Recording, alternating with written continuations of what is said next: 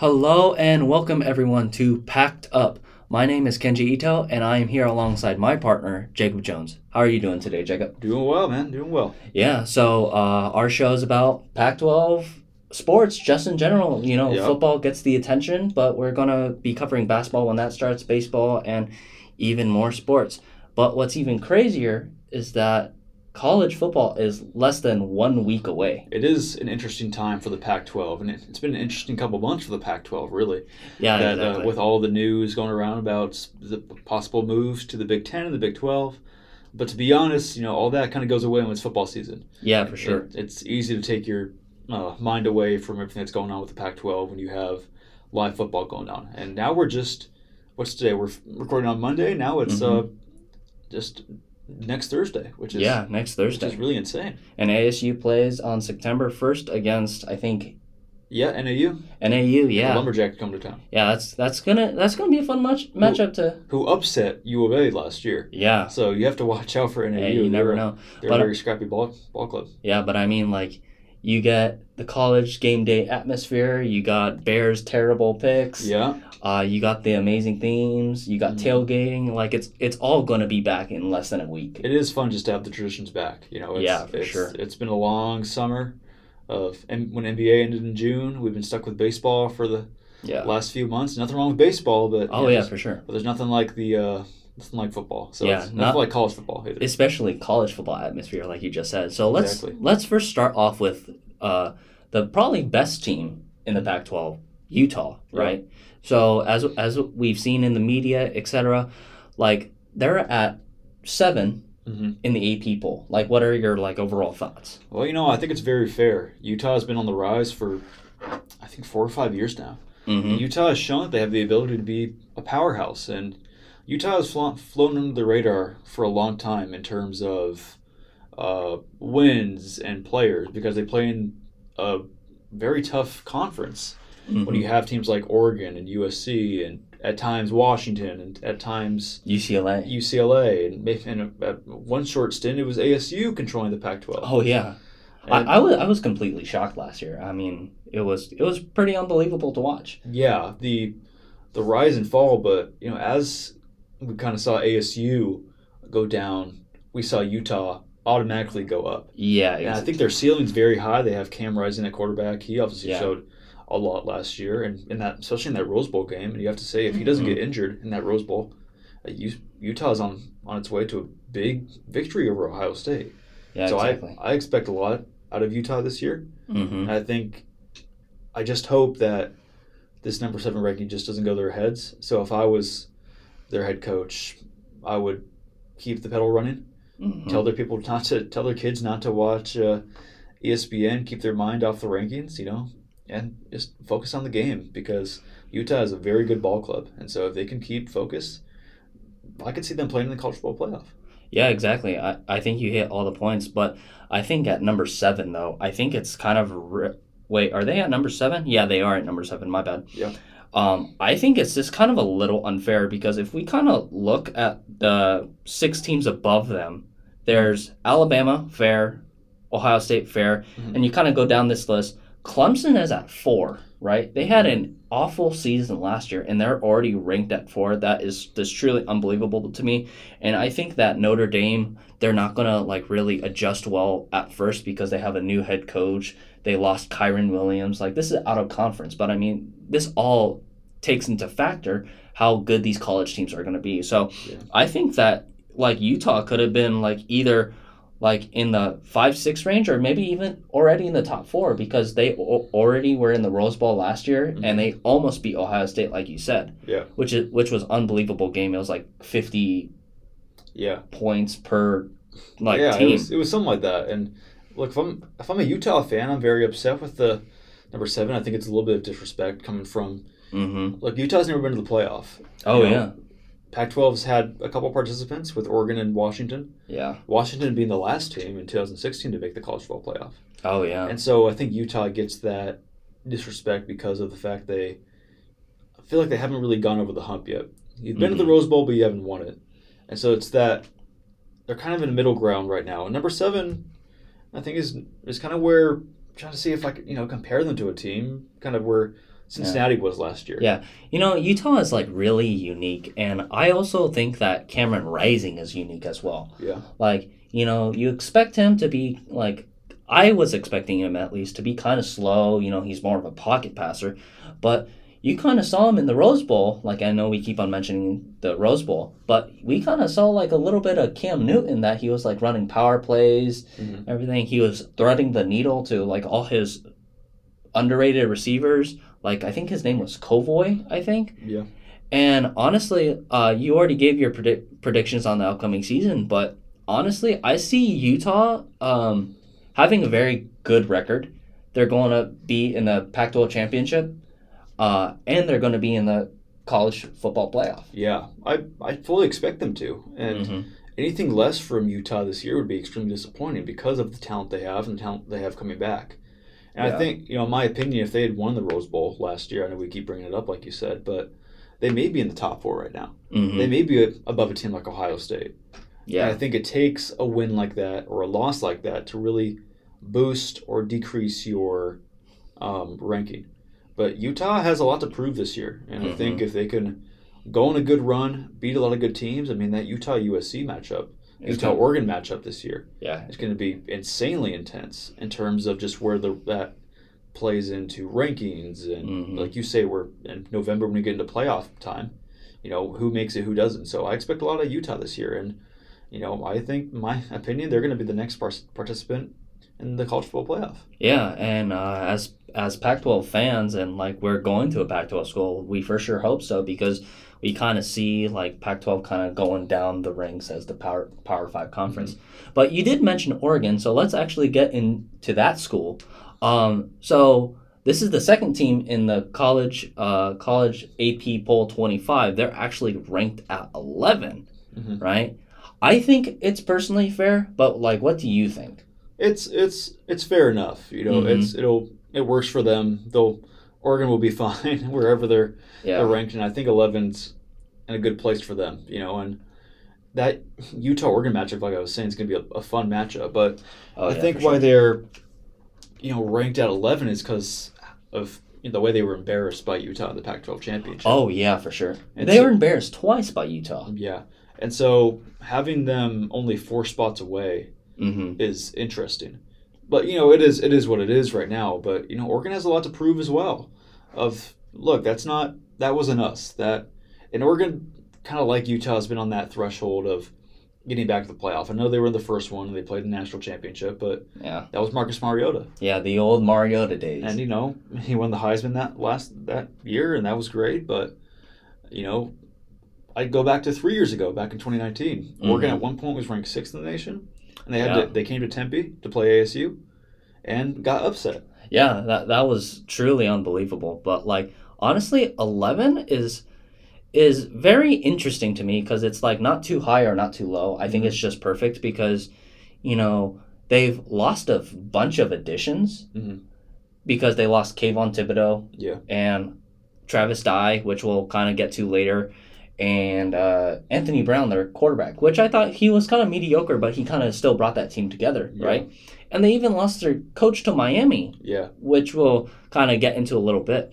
So it's kind of like, are the expectations for Oregon too high or like too low? Like, it's kind of an interesting question that we have to think about. Well, it is kind of like Utah in that sense of expectation. Well, where's the ceiling, but also where's the that breaking point for a team like Oregon or Utah. And we got to remember a team like Ohio State, who's ranked 2nd or 3rd, if I remember correctly. He's ranked 2nd. Oregon beat Ohio State in Columbus. Yeah. And so they do have this really good opportunity to really siege the Pac-12.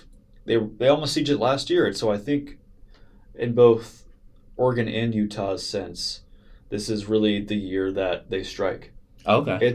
I kind of see this as I wouldn't say all or nothing because, if you don't go to the national championship or go to the college football playoff, it's not like, well, now that we don't have these kids anymore. I see that a lot more for Utah than I do Oregon. Oh, yeah, for sure. I'm a lot more worried about Utah because Cam Rising's a senior, and so he's going to be out, playing for an NFL team next year. Yeah. And so for Utah, it's a little different. But Oregon, you have Bo Nix, and you have this new system in place. What I'm excited to see, I want to get your opinion, is how's this new leadership style with Dan Lanning coming in to coach Oregon? How does this new leadership style help Oregon going into this year? Yeah, so like I think Dan Lanning is a great coach. We've never seen him as a head coach because he was Georgia's defensive coordinator last year. I think he's going to be obviously more defensive minded. That defense is amazing with Justin Flo and a couple other guys. And I think he's going to be more aggressive on the defense, obviously, than the offense. But the offense will definitely pick up because they got transfer Bo Nix from Auburn. And Bo Nix, he has a history of kind of losing his job, not performing well in big times. Yeah. But I think this is his for real chance to go like, this is my opportunity. This is why I transferred here to really shine in Eugene. Well, I see a lot of potential out of Bo Nix coming to Oregon, a school like Oregon, of a kid who's played in the SEC for his entire college career. Yeah. I've played against Alabama. I've beaten Alabama. Yeah, in the Iron Bowl. I've taken, trips down to LSU and Texas A&M and you name it. So he's going to bring that SEC intensity. There's a different intensity that comes with like playing in the SEC. Oh, for sure. You have to have a different kind of intensity to play at Auburn, to play against Alabama, to play against Georgia. You name it. I can go off the list of who Auburn plays every year. Yeah. But I think having that in a conference like the Pac-12, that you have a lot of, like every conference you have your bottom feeders, but you also have your top feeders. Your top feeders like Utah and USC and UCLA. And once in a while. And whoever else comes out of that top 4 or 5 we have almost every year. And so it's going to be a good addition. I expect a lot out of Oregon this year. And that Pac-12 championship, and now that the Pac-12 system is kind of rebooted now, that it's not between North and South, it's between the best two teams now. The best two teams in the conference. So, if we, God forbid, we might see a Utah, USC, Oregon, whatever. It'll be fun to see them, though. It's going to be interesting. And Oregon starts their year against Georgia. Yeah. So right out of the bat, we're going to see exactly what Oregon has and what they do with it. Yeah. It's totally up to who shows up and who comes to the table. Yeah, and as college football watchers, right, we're not going to see Oregon drop out of the top 25 or be 20 losing to Georgia because Georgia is great as it is. But you did mention USC, right? Mm-hmm. And they basically did an NFL rebuild basically. Yep. They got all these star players and they have such high expectations. Media says they're overrated, but AP poll, which is created, I think, by the media. Yeah, by sports writers. Yeah, sports writers. They rank them at 14. Mm-hmm. So, like we said for Oregon and Utah, is this the right place, or should they, be higher or lower? Well, momentum's an interesting thing, that you have a team that won 4 games last year. Oh, yeah. And didn't make a bowl game. Mm-hmm. They lost to a lot of, granted they have a tough schedule. You're USC, so you have to go and play Notre Dame every year. Yeah. And so it's not like it's a cakewalk every year, like you're getting 6 easy wins. Yeah. But, granted you do have a new leadership style at USC. USC fired their head coach after, how long was it? 3 or 4 weeks? I think it was 2 games or something. Yeah, after they lost to whoever they lost to. I think it was Stanford. Yeah, it was Stanford. That awful loss at home. Mm-hmm. They pulled the trigger. And so, being too trigger happy in that sense, I don't think it's the greatest idea. Yeah. But USC also has a big target on their back when you're that big of a program. And I think USC still has a lot of momentum from those Reggie Bush days. Oh, yeah, and those Matt Leinart national championship days. And so you still have a lot of momentum from those years, especially when you're a program like USC. And so I think having them 14 to the poll, it's fine for me. But, I need to know that USC is for real. Yeah. How do I know these guys are for real? Yeah. I think it all starts the first few weeks.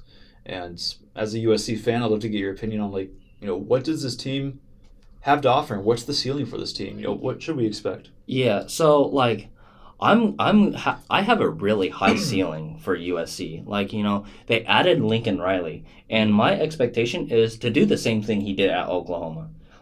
Big 12, which he was at before, and Pac-12, they're fairly similar. They have those top dogs, and then they kind of have this kind of just decrease as time goes on, right? Yeah.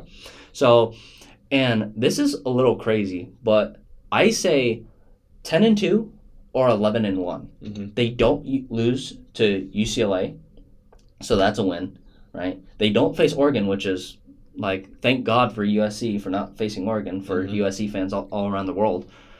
But they either lose 2 games, Utah and Notre Dame, or they only lose 1 game, which is probably going to be Utah, right? So that's what I expect out of Lincoln Riley. But like, kind of the next big thing is that they added so many superstars. It's kind of like watching the Rams. Yeah. It's pretty funny because they're both in LA. Right. But they added Caleb Williams, Jordan Addison, Travis Dye, all those guys. Like, there's so many guys to count. It's like 20 plus, right? Mm-hmm. Yeah. The big question is, are they going to work together very well? Well, I'm not sure it's going to be overnight, as people say it will be. Mm-hmm. You know, things like this and programs don't automatically click overnight, and so it's going to be it may be a short process for USC, or it may be a really long process for USC. You know, coming into this year and then 23 and 24. But when you have a guy like Lincoln Riley, who was able to recruit, incredible talent like, Baker Mayfield and Kyler Murray and, you name it. Oklahoma has a great track record in the NFL right now. Yeah. And so, maybe this is more for the future. But like you were saying, bringing in all these superstars, it definitely raises the expectations for a year like this, where it's like, well, now we have this system going, Yeah. So it's more like a why not us? Exactly. Like trying to get themselves back on the map, I think USC and Texas are kind of in a similar position right now. Yeah, because they've added so much talent, and then they're like, I think they're just both trying to get themselves back on the college football map. Yeah. And especially for USC. So if USC is doing well, then college football does well. And so it'd be healthy for USC to just get back on the right track. Yeah, but like honestly, like I think that they are going to work out and this is not me being biased, I'm a USC fan, but I think that they're going to work out well is because they have an easy first 3 games to start off the year, right? They have Rice. I don't even know where Rice is, right? And I didn't even know they had a college football program. Right. They face Stanford, right? And we'll get into Stanford later. And they face Fresno State. That's 3 weeks of maybe pure scoring, pure defense, and much more. So I think those 3 weeks can really click in for USC to say, hey, we're finally brought together. We can go and dominate. Yeah, it'll be a good 3 games just to test out the waters, really, for USC. And that when they play Rice and Stanford and Fresno State, it'll be, where are we in terms of collective, as a collective group. And then USC themselves can figure out, well, now we know what the system is. And use these 3 games as a stepping stone. But you just got to be careful because you don't want to come in and have a team like Fresno State, who is extremely talented, or a team like Stanford, who is talented, or a team like, I'm not too worried. Wouldn't be too worried about Rice, but we've seen crazier things happen. I mean, it's college football. I mean, Appalachian State beat Michigan in 2007. Yeah, that was unbelievable. And well, speaking of a team that's going to be playing pretty soon here, just right around the corner in Tempe, is ASU. And ASU making a lot of headlines. Emory Jones is QB1. Yeah. He was named QB1 by Herm Edwards just last week, and ASU's in an interesting position as well. They've had a lot of seniors leave, a lot of transfers leave, and so ASU's in kind of a limbo state in terms of college football. Yeah. And so it'll be interesting to see not only how they handle it, but also just if they get more opportunities open. And, no offense to a guy like Jaden Daniels, who was here for 3 years, but he was very one-dimensional. And ASU had a very set plan almost every game, and that started with guys like N'Keal Harry and Brandon Ayuk, and then Rashad White, and then it turned into Chip Trayanum, and then Benjamin, and then Ricky Pearsall. But these guys are all gone now, so I think ASU has to kind of learn, and Herm Edwards kind of has to learn how to balance the ship and figure out, well, if this doesn't work, then how do we do this, and how do we do that, and how do we get all these guys involved? Because that's how you beat teams, and ASU got in a lot of trouble in the last couple of years because of being that one-dimensional. That one, it was, people could write the book on ASU very easily. Yeah, they're kind of like Michigan State because they run through one player. But the bigger question is that you got two main transfers going to ASU. You get Emory Jones and Xavier Valade, which is a running back from Wyoming, which we looked up. Who has a better season? Emory Jones, he competed with Florida and he had some success. And then Xavier Valade, he was at Wyoming and he had 2 1,000-yard seasons. So who has a better season in your opinion? It'll be fun to watch. I think Emory's going to come into his own this year. Okay. Emory has a lot to show, but I wouldn't be surprised if Xavier also has a good year too. ASU is a very run-heavy football team. Yeah, for sure. We've seen that in the past. They've really counted on running backs to, get them through games, and so it'll be interesting to see, how that works, and if guys like Antonio Pierce are gone. Yeah. And so it's going to be a lot more on Herm to figure out what works well for this team. Yeah, and he's going to, even though he's already stepped up a lot, taking, leadership roles and et cetera, he has to even step up even more. So that NAU game is going to be a good kind of stepping block to see who's going to step up this year. Who's going to, because, the second game of the year, they have to go to Oklahoma State. Yeah, at Oklahoma State, too. Yeah. Which is really tough. You go to Oklahoma, so welcome to that challenge. Yeah. So ASU is going to be in the fire in just week 2, and so it'll be interesting to see how they handle it. Yeah, when I was looking at ASU's schedule this year, it's kind of like a roller coaster going up and down. It's like they face easy team and then they go up the ladder, and then go down the ladder going to Eastern Michigan, and then go up and down and up and down. Yeah. It's like their schedule is all over the place. Yeah, and that's why it's hard to make a real prediction, because you don't know when, if it'll just be 1 win, 1 loss. It'll just go, maybe it does go back and forth. If you play NAU and then you lose to Oklahoma State, and then you beat Eastern Michigan, but then you have to go play Stanford or Utah or USC, or you have to go to Southern California and play USC. Yeah. But then UCLA comes to town, so who knows? It's gonna be an interesting year, really. For sure. It's really hard to predict right now. Yeah. Yeah. Speaking of UCLA, I think the biggest, one of the biggest headlines is that we've talked about this, that UCLA and USC is going to the Big Ten, but some fans think that USC belongs in the Big Ten, but not so much as UCLA does, right? So, are they going to hurt more going to another conference? I definitely expect them to. UCLA and USC are very different programs. In terms of, UCLA is a powerhouse in terms of, baseball and basketball. Yeah. And so you have the John Wooden era. And so you're still building off that, which isn't a big deal, but when it comes to football and all these other smaller sports, UCLA is going to hurt a little more. Yeah. And I think it's going to impact both teams, really. Yeah, for sure. You having to play in 20-degree weather or even worse, it's going to be insane. Southern California and Michigan are 2 polar opposite places. Yeah, absolutely. And so I think they go for the profit and the money, and they come in to get sponsors and sponsorships, which is what college athletics are right now. But I think they're going to miss the point once they get in there and say, well, we're not as competitive, mentally prepared. We're not as physically prepared as the other teams that are training in 20-degree weather, while we're in Southern California training in 80-degree weather. Yeah, exactly. And so it'll be interesting to see kind of how that goes. They'll move to 24, and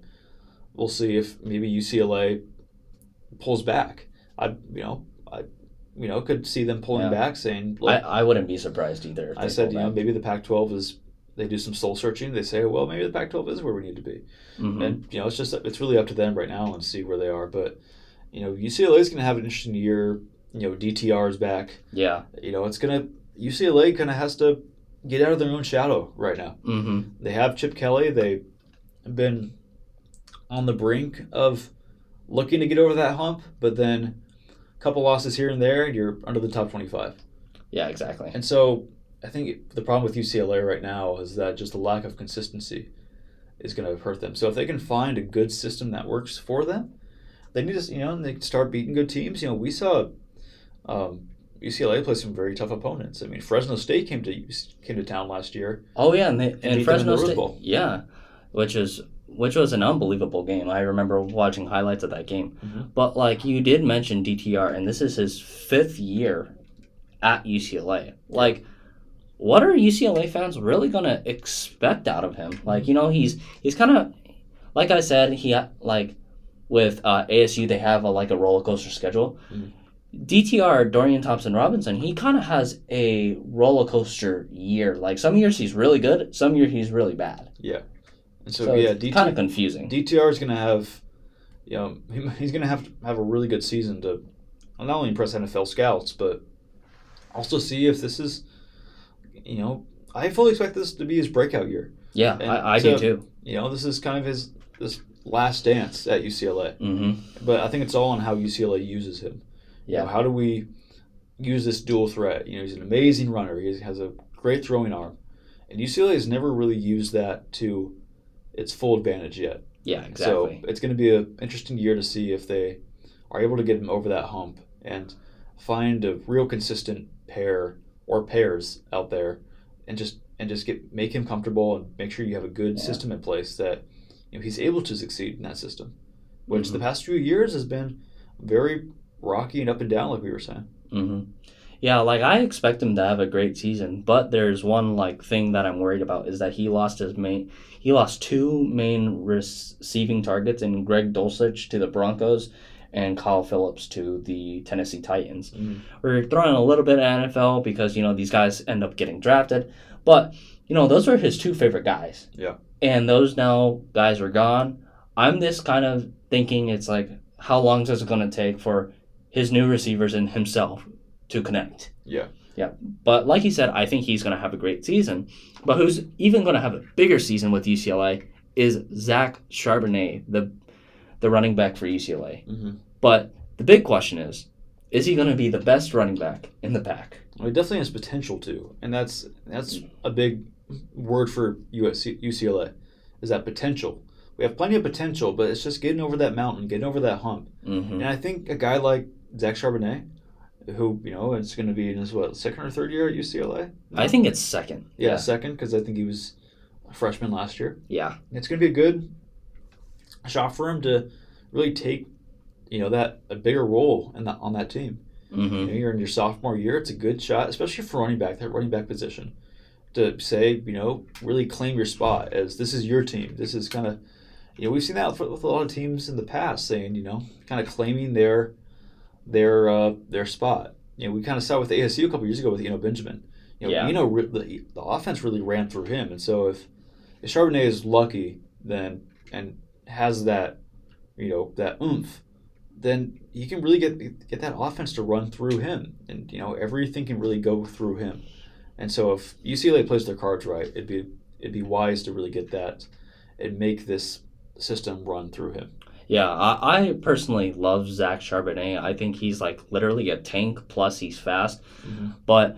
And he's going to have a great season overall because he's the main power horse in that UCLA system. Yeah. But I think people need to stop comparing him to all these NFL great running backs that live today, like Derrick Henry and Adrian Peterson. Yeah, he's his own person. He's just too young as well. So the ceiling's extremely high for him. So I think, but like we were saying, it's going to be an extremely good shot for him to see where he is, and it's a good shot for UCLA to really, see what they expect out of him for the next coming years. Because you're going to be running back until 25, 26, and so you're going to need to be that vocal point in that locker room. So it's going to be a good shot to see if they can. Yeah, exactly. And let's move to Washington. Washington is a interesting team. They've lost, Trent McDuffie and then Kyler Gordon as well. Mm-hmm. And so their secondary is almost automatically depleted. Yeah. And so Washington has a lot of ground to make up right now. And they have went on a really roller coaster season last year. Mm-hmm. Started in the top 25, get beat by Eastern Washington at home. Yeah, which was... And it just felt like that loss just almost felt like it ended their season, Yeah. It's like they never really rebounded from that. Mm-hmm. So it's going to be a rebirth for them, really finding their image. They still haven't figured out the quarterback position yet. Yeah. That's still up in air. Which is, it's good that's competitive, but, you also need to find some consistency. Yeah. So, what Washington does there it will be interesting. And then losing Terrell Bynum as well. Yeah. And so, like I was saying, Washington has a lot of ground to make up. So I think if they're smart. They take it from a different position. They hired a new head coach. They were able to really go in this new position saying, look, we know we're going to kind of have to rebuild this season. Let's rebuild this program, For, Jake Browning's not here anymore. We're 5 or 6 years out of the playoff spot with Alabama. Yeah. We're not really in that scheme of things. And I feel like Washington's kind of been building off of that for the last 5 or 6 years. So, only 4 years ago we were in the college football playoff. Yeah. So, now it's 6 or 7 years ago now. Jeez. Now we're in 2022. Yeah, that's unbelievable. You were nationally relevant in 2017, but you've just gone, you've had this weird roller coaster ride. So I'm excited to see what Washington does. It'll be healthy for them to have a good rebirth of this program. Yeah, and more importantly, I'm gonna base off what you said. Losing Terrell Bynum to USC in the transfer portal, losing McDuffie and Gordon in the draft. This is really going to hurt Washington. I feel like this is more of a hotter take, but I can see that Washington falls in the later half of the Pac-12, near Washington State, Stanford, and more, right? And it's because Washington has never been known for their quarterback. The last good quarterback come out of Washington was Jake Browning. That's saying something, right? But they've always been known for their receivers and their defensive backs. And that's what they lost most importantly. They lost the 3 guys that we've mentioned. Yeah. So they're just going to be hit so hard this upcoming year. So it'll be, like I was saying, it'll be fun to see kind of what they do with this opportunity. And it's not going to be overnight, nothing happens overnight. I expect them to go to a bowl game. I see them getting to 6 wins, but probably nothing more. Washington always has the ability to get 7 or 8 wins a year. Yeah. 8 or 9. They have got a good program. They had a good system around that athletic program in Washington right now. So it'll be fun to see another Pac-12 North opponent. Yeah. Stanford is also going through kind of the same thing. They have to kind of rebuild their program that was once at such a top level. Top 25 almost every year, top 10 almost every year. They played in the Rose Bowl back-to-back years. Yeah. But, losing Austin Jones in that heavy run game, that's going to really hurt them, in my opinion. Yeah, I mean, that's their main offense run through David Shaw. I mean, he just runs the ball with, and this is as a joke, but, I mean, it feels like they have, instead of 5 linemen, it feels like they have, 7 or 8 linemen for every play they run, you know? And with David Shaw, too, his coaching carousel has been kind of like this, kind of a big roller coaster, and I feel like that he's almost at the end. He's maybe at the end of his reign at Stanford. Yeah, I think because but he is a good head coach, and I'll give credit that he's had the success of that program, and so it'll be interesting to see if they not only keep that going and keep him on, but what they do with this opportunity because. David Shaw likes to talk. It's he loves to talk to the media about how great Stanford is, and that's not a secret, But Stanford's also a interesting. It's a program, but it's also a very sacred institution. Yeah, and so recruiting to Stanford is very tough because you have to find really smart people. Kids that have very high GPAs and. That it makes for a very smart ball club in terms of IQ and football IQ, but it's also tougher to find kids that want to go out to Palo Alto and play football for 3 or 4 years. Yeah. So it's always been the tough sell for Stanford, and so we'll see kind of what they do with this and how long it takes for them to get back on the right track. Because right now they're look like they're kind of spiraling out of control. Yeah, I've always found Stanford really interesting is because they're really old fashioned. They're they're playing like they're in the 1970s where most of their formations are under center and they use their running back and their tight end the most. Yeah, we just gotta look out for Stanford. Because Stanford will sneak up on people. Sure. They beat Oregon last year in Palo Alto. Yeah. They'll go out and they'll sneak off a couple wins, but then lose 4 straight. So you just got to be careful. Another team like that is Washington State. Oh yeah, for sure. Washington State has been very up and down. They have a lot of up and down going on in their program right now, especially with Nick Rolovich getting back in the news. Oh yeah, he filed a $25 million wrongful termination claim. Yeah, and so you still have this giant cloud over you at Washington State. Mm-hmm. And so it's kind of like what ASU's going through. You have this giant cloud over your program, but while this is going on, you still have to recruit and play football and practice and get your guys ready. And so it's a balancing act for sure. Yeah, for sure. And I think this is totally going to affect Washington State, is because if a major headline is like going on like this, it kind of gets to their heads going, what did we do wrong? Maybe, and possibly their performance can go out of hand, you know? Well, a lot of these guys were coached by Rolovich. And so when you see your head coach, suing your institution, it distracts you for sure. But what I saw at Washington State last year is they use their home field to their advantage. Pullman's a tough place to play. Oh, yeah, for sure. We've seen a lot of teams go in there and lose because they're not only their home field, but they have a great crowd, a good student body out there at Washington State. Yeah, Washington State and Oregon State, the two states. They did go 7-6 last year, but 4 of those wins were at home. And so I fully expect them to use that to their advantage again. And that's why I think Washington State gets back to a bowl game. Maybe they'll go play at the Jimmy Kimmel LA Bowl, or they go play or some type of bowl, the mashed potato bowl, or the the Sun Bowl. But I fully expect them out of that. Yeah, personally, I don't think they repeat is because I think that Jaden DeLora, who transferred to U of A, which we'll get into, they lost him. They lost their guy. He was the star of that school. And Washington State is always kind of like that. They had Ryan Leaf many, many years ago. Yeah. He's the biggest NFL bust, but he was great at Washington State. They had Gardner Minshew, who was like known as the hero, the mustache man. Yeah. And they had Jaden DeLora, and he basically carried that offense. Yeah.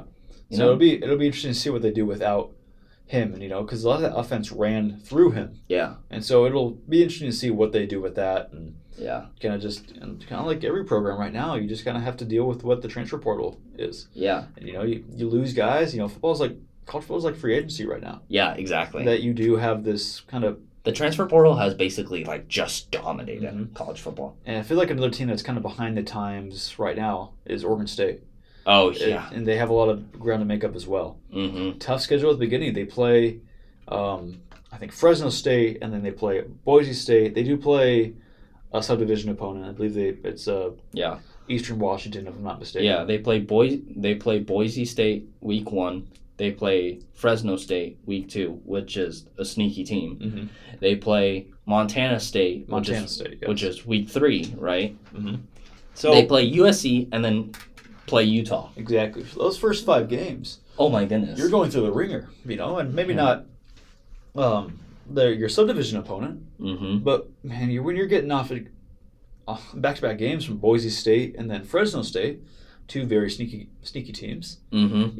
Teams like Montana State can come and sneak up on you, and that's the scary part about a team like Oregon State, that their focus in the past few years has been kind of off and on. And so I expect them to have more of a down year this year. Yeah, especially if they're coming out of the gates 2-3 or 1-4, whatever their record may be. Yeah, because I don't see them beating USC or Utah. Yeah, that's like you have to say, I know nothing about college football, and I'm just gonna throw my money out there. So in my opinion, I don't think they make it back to a bowl. I don't think so. They either. Snuck into a bowl last year, that one at SoFi Stadium, I think it was at. Yeah, but it was kind of a fluky win year for Oregon State last year, and I don't see them repeating. Yeah, for sure. But with this tough 5 games that we have here, what do you expect out of Oregon State? I expect them to be a scrappy team, though. So Oregon State has a lot to prove, and I think also because they ended their bowl drought last year. The fans rushed the field because they finally made a bowl. Oh yeah, for sure. So they definitely have that momentum with their fan base. They just renovated their stadium.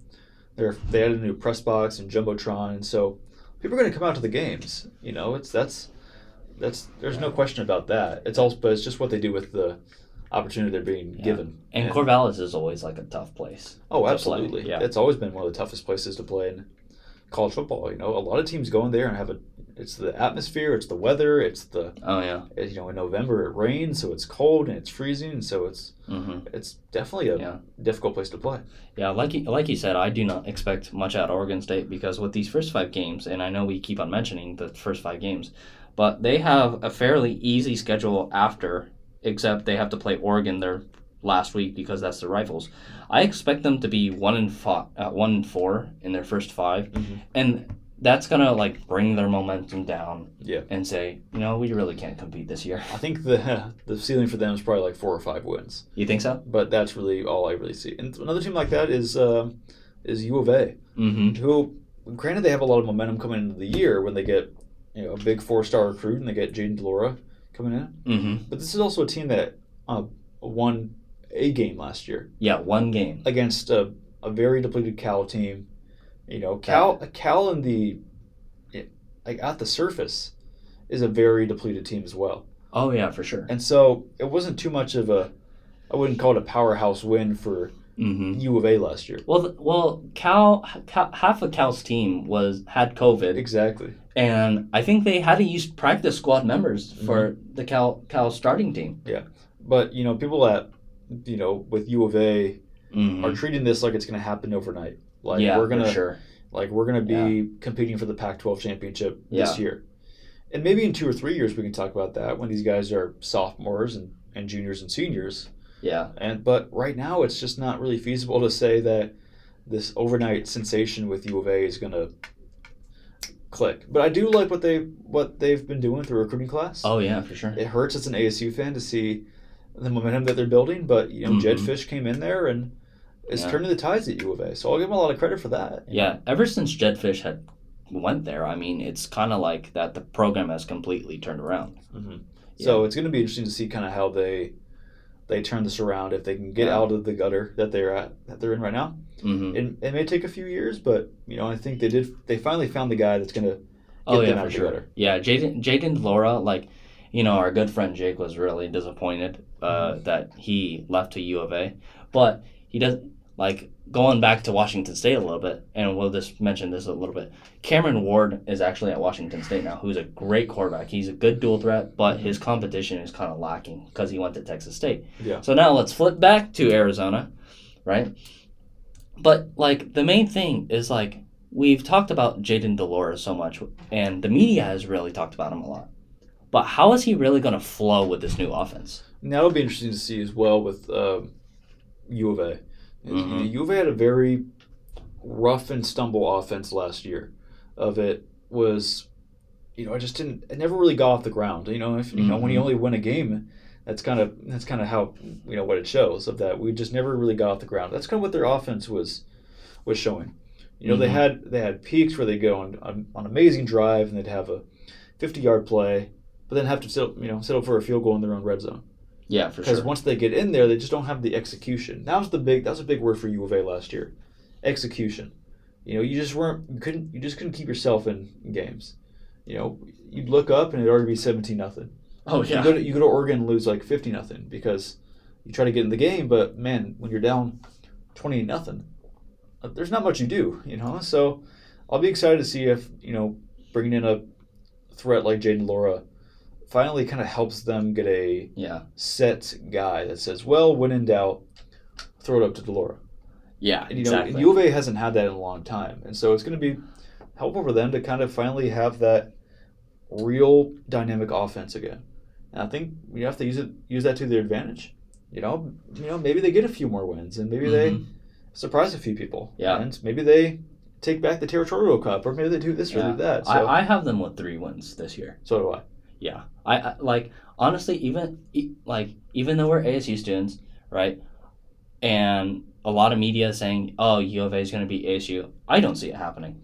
Not this year, and in a few years when, if ASU is on the downfall and U of A is on the way up, we can talk about, does U of A finally end the streak? But I think ASU's definitely got the firm hold on it. Yeah. Another team in the gutter right now is Cal. Yeah. They just lost their 4-star. RJ Jones, he just decommitted, which is huge because you really hear nothing from Cal in media. They're their team is kind of in a crumble. R.J. Jones is kind of the face of that.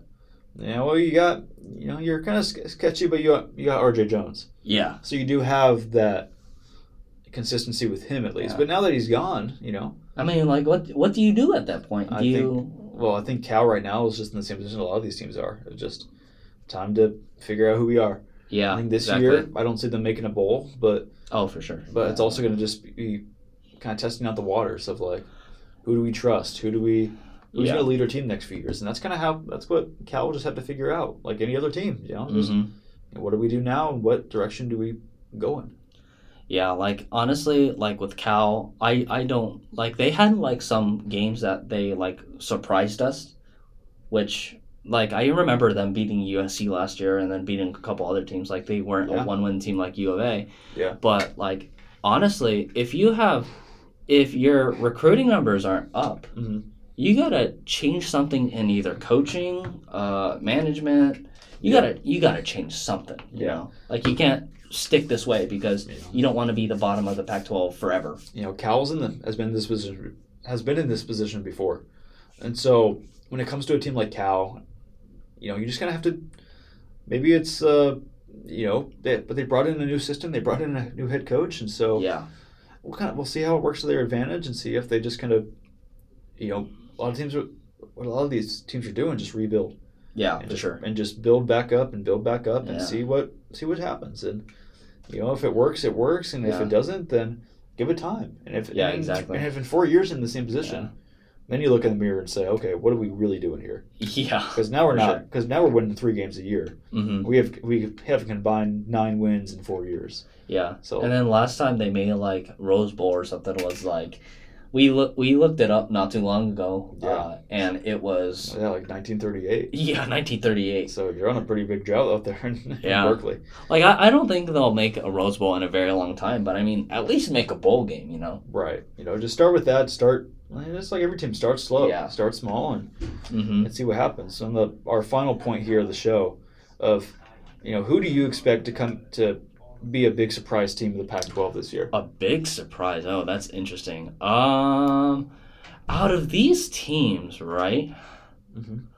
I see that, like, I think that UCLA is kind of like not getting much appreciation because, like, of course, USC, Oregon, and Utah are like kind of the front runners of the Pac-12.